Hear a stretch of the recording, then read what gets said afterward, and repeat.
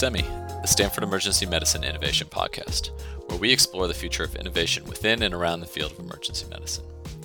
I'm Dr. Dan Imler, entrepreneur and faculty physician with Stanford University Department of Emergency Medicine.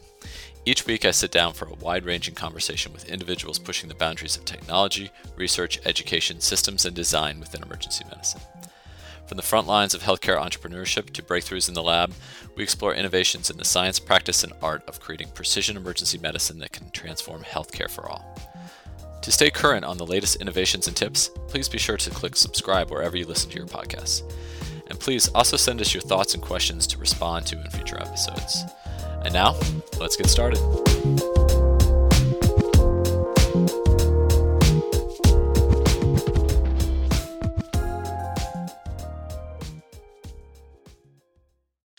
So today I'm here with Rod Altman, who's the managing director at Wells Fargo's Healthcare Group, also an emergency medicine physician at Stanford and Kaiser, and has been in the VC and private equity space for a couple decades now. Thanks for joining me, Rod. Thank you for having me, Dan. I'd love to hear when we start just how you got into this kind of VC private equity stuff coming out. Was it coming out of med school? What was it that got you into this? Well, it was being a stalker. I came out of residency at a pretty young age and practiced full time for the first 10 years of my career. But about 7 years into it, I began to feel like I wanted to have what I felt at the time was going to be a broader impact. And so I didn't know exactly what that would look like, but I knew that I wanted to have a role in what products and services got in the hands of patients and doctors. So not knowing exactly what that role would be, I went to business school at the University of Chicago while I was practicing full time. And then at the end of that, I became a stalker, and I called and interviewed with anybody that would talk to me. And it took about a year until I finally landed a position with a venture capital firm. Okay. And what's that like? What's it like spanning both sides? Do you feel like you're pulled in two different directions? Do you feel like there's synergy between the two? What is that like being on both sides of that fence? Well, there are a lot of synergies. It certainly is difficult to manage the demands of two careers. And I think one would be doing a disservice to patients if one showed up for emergency department shifts unprepared or with lacking in current knowledge.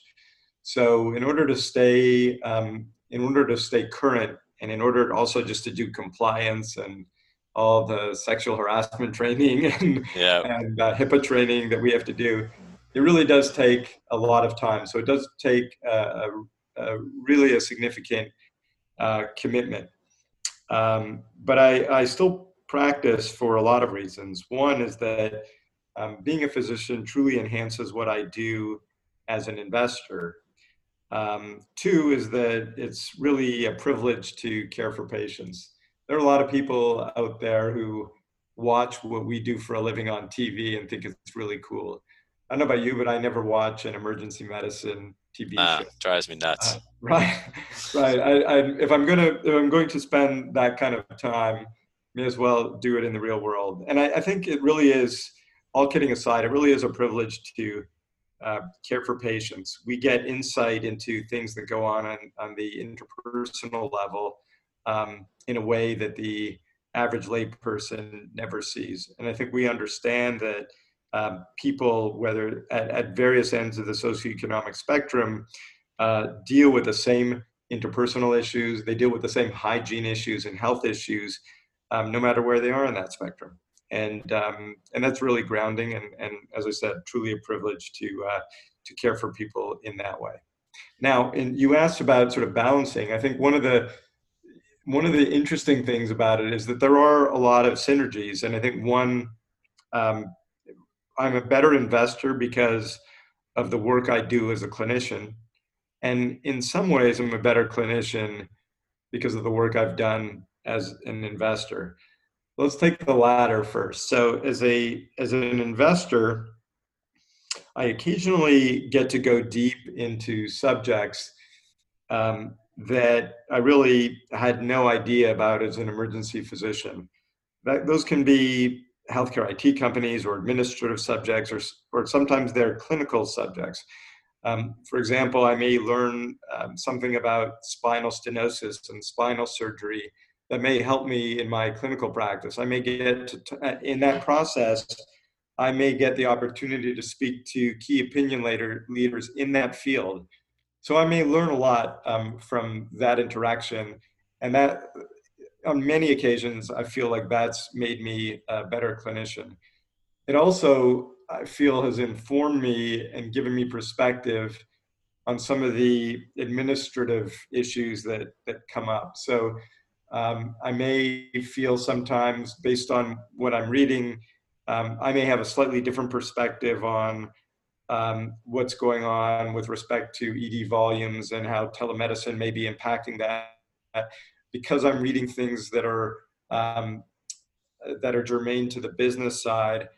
I'll get a perspective that will inform my thoughts on how we discuss things in emergency medicine. But more importantly, I think being an emergency physician has been greatly beneficial to me as an investor. And I'm really grateful for that. So if you think about what we do as emergency doctors, we make difficult resource allocation decisions with limited information under a severe time constraint and a lot of pressure. Now, if you think of the front part of investing, the first part of making an investment is the decision to invest. And you could think of that as the decision to admit that patient with chest pain, or the decision to do a lumbar puncture in that kid with a fever. Yep. You're essentially taking risk.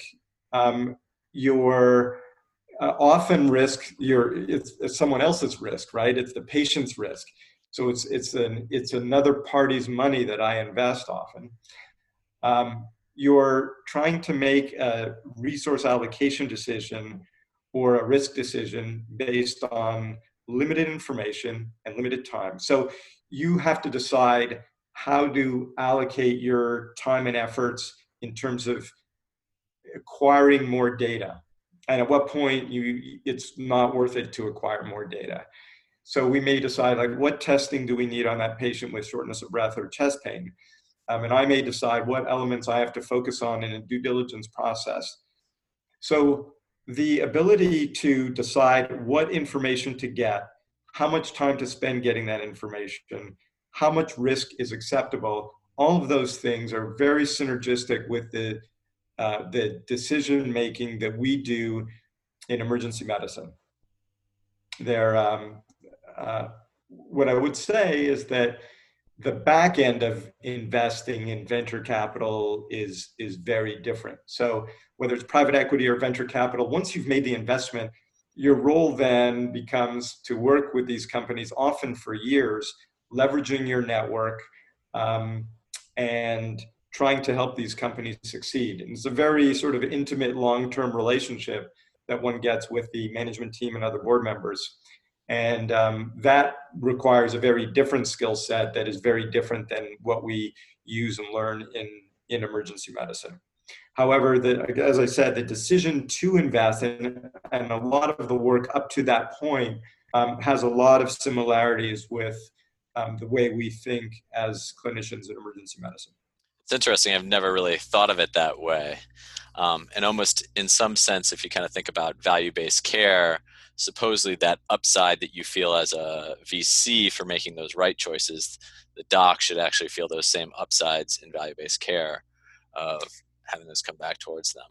That's right. But of course, in medicine, it's not true. It's not only a financial motivator, right? Yep. I think all emergency physicians, very few emergency physicians that I've met chose emergency medicine for financial reasons. So while I think the financial incentives are always important in what we do, most of the emergency medicine physicians I meet feel that their true motivation is to take the best care possible of the patient, right? Yep. And it's that fiduciary responsibility that we have as physicians and as investors that is so similar. Yeah, I like that way of thinking about it. So kind of to tee off of that, so I've met a lot of people lately and have known them in the past who went through med school, got their MBA, but then never practiced. What do you think of that trajectory, which seems very different than yours, where you, even though you've become quite successful, continue to practice, even though I'm sure you have the space to fill your time primarily with your investment arm of things? How do you feel about those two different career trajectories? I think everybody, it's funny because I was just advising someone about this recently. Um, and it's a really, really hard decision to make. I think for everybody, that decision is going to be different. Um, for some, they should ask themselves what value in their long-term career plan is doing that residency going to confer? And for someone who envisions him or herself as solely an investor, um, doing a residency may not add significant value. And or practicing for a few days, a month may not add that much value. In my case, I can tell you that it was a lot harder. Um, it was a lot harder to make the transition later in my career. There are those that serendipitously end up in roles like the ones that I've had by making a transition later. But if one truly wants to go into banking or investing or even an operating role outside of healthcare services, it's much harder to make that transition the later you go. Building sort of the skill set needed to operate in those other roles and having the networks required to operate in those other roles is something that's best done earlier in one's career. Now, the question is how early, right? There are people who make the transition partway through med school. There are people who make it after med school, people who do it partway through residency or all the way through residency, or people who do it after a couple of years of practice. In my case, I did it after a significant number of years of practice, and that was challenging. Do you feel like if you do it early, you don't gain that differentiation and the value of being a physician in that space? Basically, you're just competing against every other MBA who never spent 4 years and $250,000, $500,000 worth of money. Well, I think there's some value as an investor to having spent some time in the hospital as a medical student. And I think it certainly differentiates you enough to get your foot in the door um, at a junior level investing position. So I think if it's like I said earlier, I think if it's truly what one wants to do, and if one's truly sure of that path, it makes sense to do it earlier. But again, there are for a lot of people who aren't sure or who want the option of practicing or the insurance policy of having a medical practice when we go through a recession or a depression, there's value to completing a residency as well. Yep. So to shift kind of gears a little bit from the idea of a physician as an investor, there's a lot of physicians now who are taking more entrepreneurial roles, and you obviously get to see that side of things as well. So I'd love to hear from the people that you've seen be successful and the ones who fail. Like, what are some of those different things that you've seen as the physician transitions into an entrepreneurial role as well?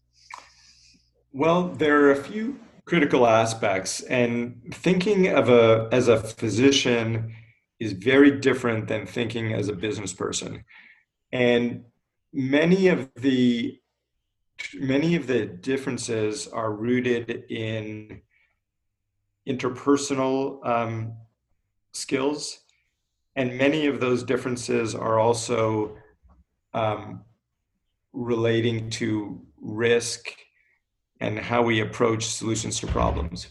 Let's take the latter first. So, in terms of risk, business people think of solving, if there's a problem that occurs, if you can fix that problem 80% of the time, you're doing pretty well in business. Yeah. And that's usually enough to deal with the outliers on a basis of as they come up and move on to the next problem. Now, emergency physicians, and all physicians for that matter, don't think that way. When you present a plan to deal with a problem in the emergency department, if you say, this is going to work for 80% of our chest pain cases, most emergency physicians, their hair would stand up and they go, well, wait, we got so many chest pain cases and I can't send 20% of my chest pain cases home with MIs because I won't have a practice for very long. So to get oneself out of the mindset of sort of morbidity and mortality and into the mindset of what's essential here. How do we solve problems for business processes or workflow processes that solve the problem most of the time and we can deal with the rest? What's enough? So that's a mindset that one has to get out of. Another sort of mindset is, and this goes more to the interpersonal, and I think we see many successful people in medicine do this in our own department. I think we have people like this who are very good, is to look at things positively. It took me admittedly a while, I think, to get to this point in my career, but we're trained to approach things with skepticism and be curmudgeons. We're trained to tear apart a research paper, and say why it can't work and why it won't work. Yeah. And while that skill set is extremely important as an investor, as an entrepreneur, it's also helpful, and as an investor as well, at times you have to flip and be ready to be positive and say why something can work, or be open to discussing ideas that on their surface may not work. So that's a real mind shift that one needs to make. And that involves, I think when you may notice this, if you get a facilitator for a departmental project, an offsite, and that facilitator will say, okay, we're going to throw ideas up on the board, and I don't want anyone to kill any of those ideas until we've had a chance to see all the ideas and kind of go through them. And the emergency physicians in the crowd will invariably, the minute an idea is thrown up on the board, they won't wait for the other ideas to go up and look at all of them. A lot of the physicians, not just emergency physicians, will start killing those ideas right off the bat. Why something won't work, why it's crazy, and why it's stupid. And I think as a business person, not only do you have to be open to the ideas for the sake of generating ideas, but you have to be much more mindful of the impact of your words on the team that you're working with, and how your posture can affect a team's willingness to speak up or generate future ideas. So a lot of these strategies are very different than one would have when one's reading a journal on an airplane on the way to vacation by yourself, or when one is taking care of patients in a very time-limited situation where you are a decision maker and you've got a team of residents and nurses who are essentially listening to your input and you have the final say. Yep. The last way that things are very different is when you're on a board of directors or in a meeting. It's really important, and I think we don't really learn this as much in medical school, but a useful technique in meetings is to shut up and listen and not feel the need to speak. So a good technique is to wait until you hear what points others are making. And if someone made your point, be quiet and let the agenda move forward, and let's get out of the meeting. If someone didn't make your point, then make your point. Yeah. Um, Basically and leaving your ego at the door kind of idea of it. Yeah. Right. And I think that is not the way we operate as physicians a lot of the time. We're used to being captains and having people hang on our words. And on a board of directors or in many business settings, decisions and discussions require a team approach where everybody's input is important and people bring different skill sets. And meetings can really drag on and grind if everybody feels the need to speak all the time. So it's useful to and you'll notice this, I'm sure. I've seen very few departmental meetings in medicine where in which the agenda moves as quickly as maybe it could. And if you stand back and watch for how many new points are being made, there often aren't that many new points. So we could all learn from that, I think, and learn to um, cut back on the comments that we make in meetings. Yep. So maybe a little bit of tactical advice you could give to some people too. So let's say you're a physician and you've come up with what you think is just a great idea, right? The next big thing in whatever in emergency medicine. If you were sitting there advising this physician about where to take that idea, maybe they've never started a company before. Maybe they've never been involved. They've gone to medical school, but now they think they've found some insight. When you're talking to that person, what are you saying to them? So the first thing that I say is, if you have no experience, find uh, find people you trust and find partners who could help you take your idea to the next level. Ultimately, as physician entrepreneurs, what we want usually is not just financial gain, but we want to see our product or service get out to the masses and get used. And so to do that, you need financial partners and you need operating partners.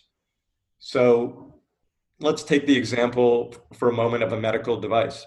If you had a new medical device, you'd want to find an engineer that you could partner with who could help you design the device to fulfill your idea, and also help you file the intellectual property and make sure that you protect it with patents. And then you would need a financial partner, someone who's an investor, to help you fund the initial activities for the company that you'd be about to form. If you were talking about a software product, you would probably need a software engineer to partner with you, and you may or may not decide to file intellectual property on that software, but you would certainly need lawyers and investors to help you move things along. So the key thing to realize is if you have an idea, you don't have to get it to the finish line all by yourself. It's very hard to do, and most physicians don't have the skill set. So approaching it with humility and being a good listener is really what's critical. Um, find uh, find people whom you trust who will give you good advice. Learn to partner with the right people, and have the humility to realize that you may not be the CEO by the time this thing gets public. But what's important is that you retain some of the financial benefit from whatever you created, and that the product or service gets in the hands of the people who are going to use it. And so if you can approach it that way, and then pick the right partners, you can be a winner. So let's say this company's got to your conference room and you're evaluating them at Wells Fargo, or trying to figure out if this is something that you guys want to put money behind. They've got their pre-seed round and a little bit of data. What is it that you're looking for in these companies? Are you looking for them to become unicorns, billion-dollar companies? Are you looking for specific things that this company has, intellectual property, as you mentioned? What are you looking for? What's making it a VC level company for you, and not just a part-time thing that someone's put together? Well, that's a great question, Dan. And I want to say that every investment firm, whether it's venture capital or private equity, is slightly different and has a slightly different focus. And then within each firm, every investor really has different things that he or she likes or looks for in a company. Sometimes some of which comes to gut feel as well. At Wells Fargo, in our group, Wells Fargo Strategic Capital and Healthcare Group, um, we invest only in commercial stage companies. So we're generally looking for a management team that has lived up to its own predictions and been able to fulfill the promises that it's made to its investors, in addition to solid products or services. There are firms, though, that obviously do earlier stage investing. There are firms that will only make an investment if they feel that the company has the potential to be a $1 billion unicorn. But there are a lot of firms that have a more sort of capital efficient model where they say, we really target deals that are going to exit in the most likely in the 250 million and below range. And we're going to find companies that we can put small amounts of money in, and but that are going to operate in a capital efficient way where they won't have to raise large amounts of money. And that way, if they don't have to raise too much money and they exit at valuations that are in the $250 million range and below, we could still make the same kind of returns as you would with a unicorn that raises a lot of money at higher valuations. Yep.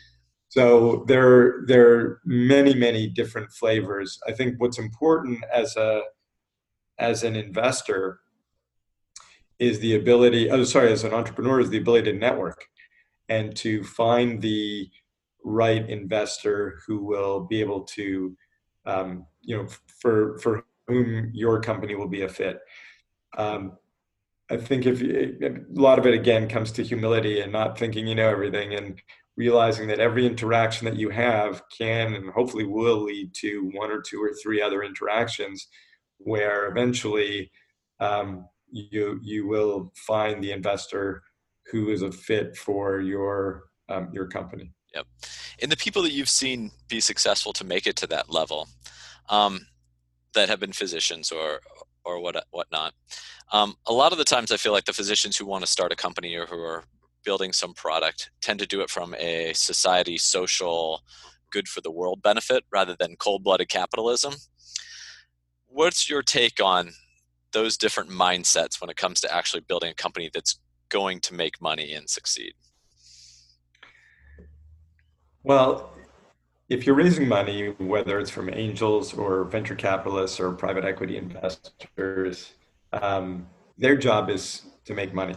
Make no mistake about it. I mean, there are some funds that have altruistic motives that are double bottom line funds or funds that are based out of philanthropic organizations. But for the most part, investors' job is to make money for their limited partners, so their investors, and they're not going to do a deal otherwise. I think what's important as an entrepreneur is your ability to recognize that and to be able to lead your investor down the path, to put your arm around the investor and say, let me show you how we together are going to make money. Let me show you the vision that we have for this company and how it's going to make money. Now, in our group within Wells Fargo, we inherently are our team of four in the healthcare group of Wells Fargo Strategic Capital. We all want to do good. We want to fund things that help patients and help the healthcare system be better. But we're in it to make money, Yep. and so to the extent that I think it's really important to be able to alter your message so that you are speaking the language of your investor. Find out what appeals to your investor and what your investor needs to hear, and alter your message. So you may be an altruist and want your device to be used in every pediatric case of a certain disease in North America, and that's fine, as long as if you're approaching a financially driven investor, that you are able to articulate a story that shows financial returns to that investor. And you can still have your altruistic mission in mind as well. I think to the extent that one can communicate effectively that way, and that requires, again, something that some physicians are very good at, it requires an ability to listen and really change your message based on who you're talking to. You can't go out with a megaphone and just hit the play button for every investor pitch that you do. You have to really get a sense, do your research before the meeting, find out what that firm likes, talk to other people who have met with that firm, find out a little bit about who you're talking to, show up prepared, and then change your message accordingly. So you're a board member at Cirrus Medical, who, as I understand it, is doing sort of AI for planning for radiation oncology. I feel like nowadays I hear like sort of AI for nursemaid's elbow reduction, AI for everything. Since you have this kind of inside look at this, I'd love to hear where you think AI is truly going to make a difference. I mean, we've been doing, at Stanford, they've been having AI for medicine since the 60s with Shortlift and all sorts of people. I'd love to hear what you think is truly going to make a difference and make money in the world. I'm not sure. First of all, I think we'll certainly see great companies with AI technologies. I think right now a lot of people use the word AI to describe basic software, and so the real question is, what is true AI, and is it, where is there true machine learning and iterative learning, not just learning on a data set and being programmed, but iterative learning over time. And I can think of some really smart people with whom I've spoken. Ram Durasetti is one, who's a machine learning expert within our own department at Stanford, and whom I've used in due diligence and been very helpful. I can think of people like that who have tremendous insight, and even they think that the term is being somewhat overused. Now, on the positive end, I do think there will be great opportunities. So we're seeing a lot of activity in radiology, and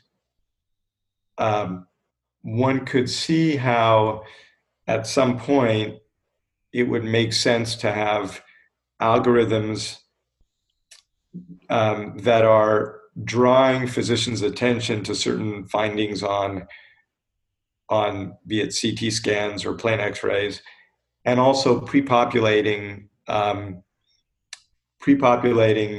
reports.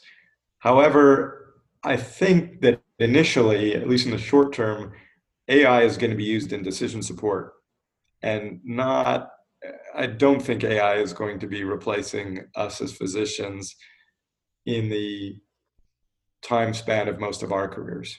So no medical license for them yet. Not yet. Maybe for your kids. They'll compete with your kids for jobs, but not for us. Oh, thank God. So we're recording this mid-May, in the middle of this COVID outbreak. We're still sheltering in place. How has this affected your world in terms of investment? It seems like there's kind of things that could be very positive in terms of investments, despite the human problems that are going on, and quite negative from the economic standpoint.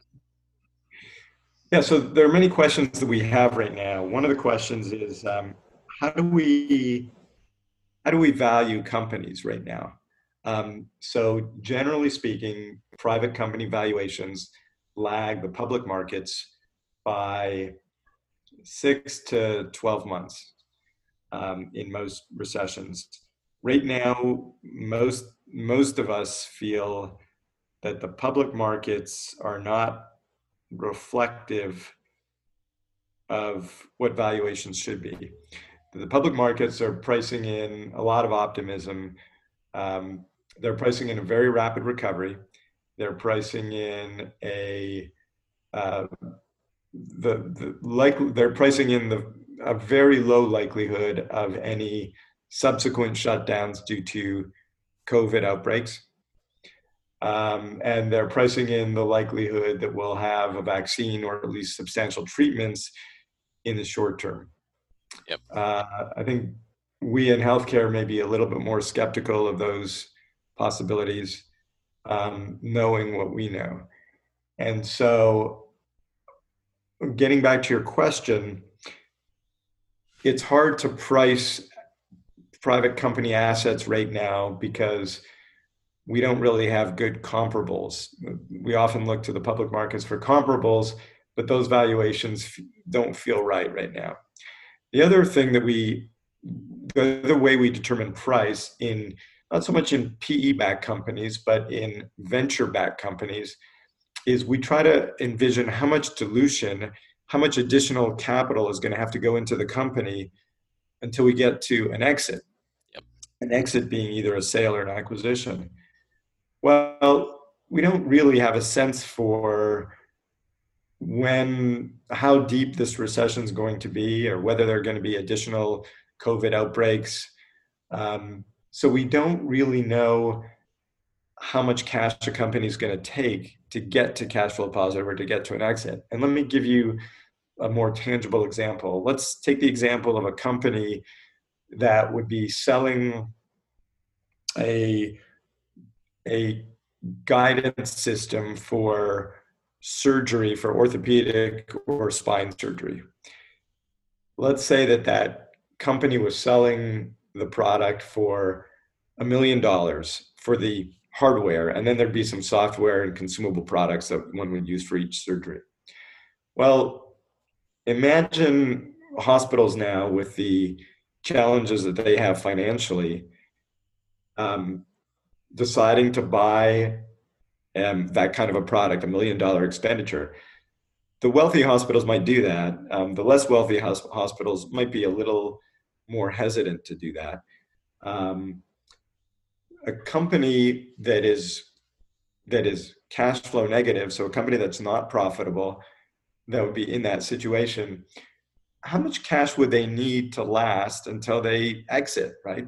We wouldn't know, because we don't know when the hospitals are going to start purchasing again, so that this company will be able to increase its revenues and sell enough of those $1 million devices so that it would not need more capital. If the company were to need more capital, more money, the amount of ownership that we would have coming in now, if the company needs more money in a year, our ownership levels in that company would go down. And so we wouldn't know exactly how to price that asset now. So the two issues, to come back to your question, are how do we price a company's value at exit? Well, we don't really know, because the public markets are out of whack. And then what would our ownership be at exit? Like, how do we price it based on our own ownership levels? And that's really reflective of how much cash goes into the company. We don't really know how much cash a lot of companies need right now, because the markets really haven't settled out. We have no idea how long this is going to last, and also whether there are going to be subsequent outbreaks, when we'll get a vaccine, when we'll get treatment. So the way it's affecting us is and other investors, I would venture to say as well, is that we're all acting with a lot of caution right now. And most investors the first priority is to work on their own companies in which they've already invested, and make sure those companies have enough cash to get them through this period. The next step is, and that may involve raising additional capital. It may involve, unfortunately, doing layoffs. But ultimately, if you want companies to survive, they have to make it all the way through to the other side of this pandemic. The next issue is when we're going to start to invest and be active. And I think investors will start to be more active when they get a handle on, when we get a better handle on whether there are going to be significant outbreaks again, whether we're going to have effective treatments, and whether we're going to have a vaccine. Yeah.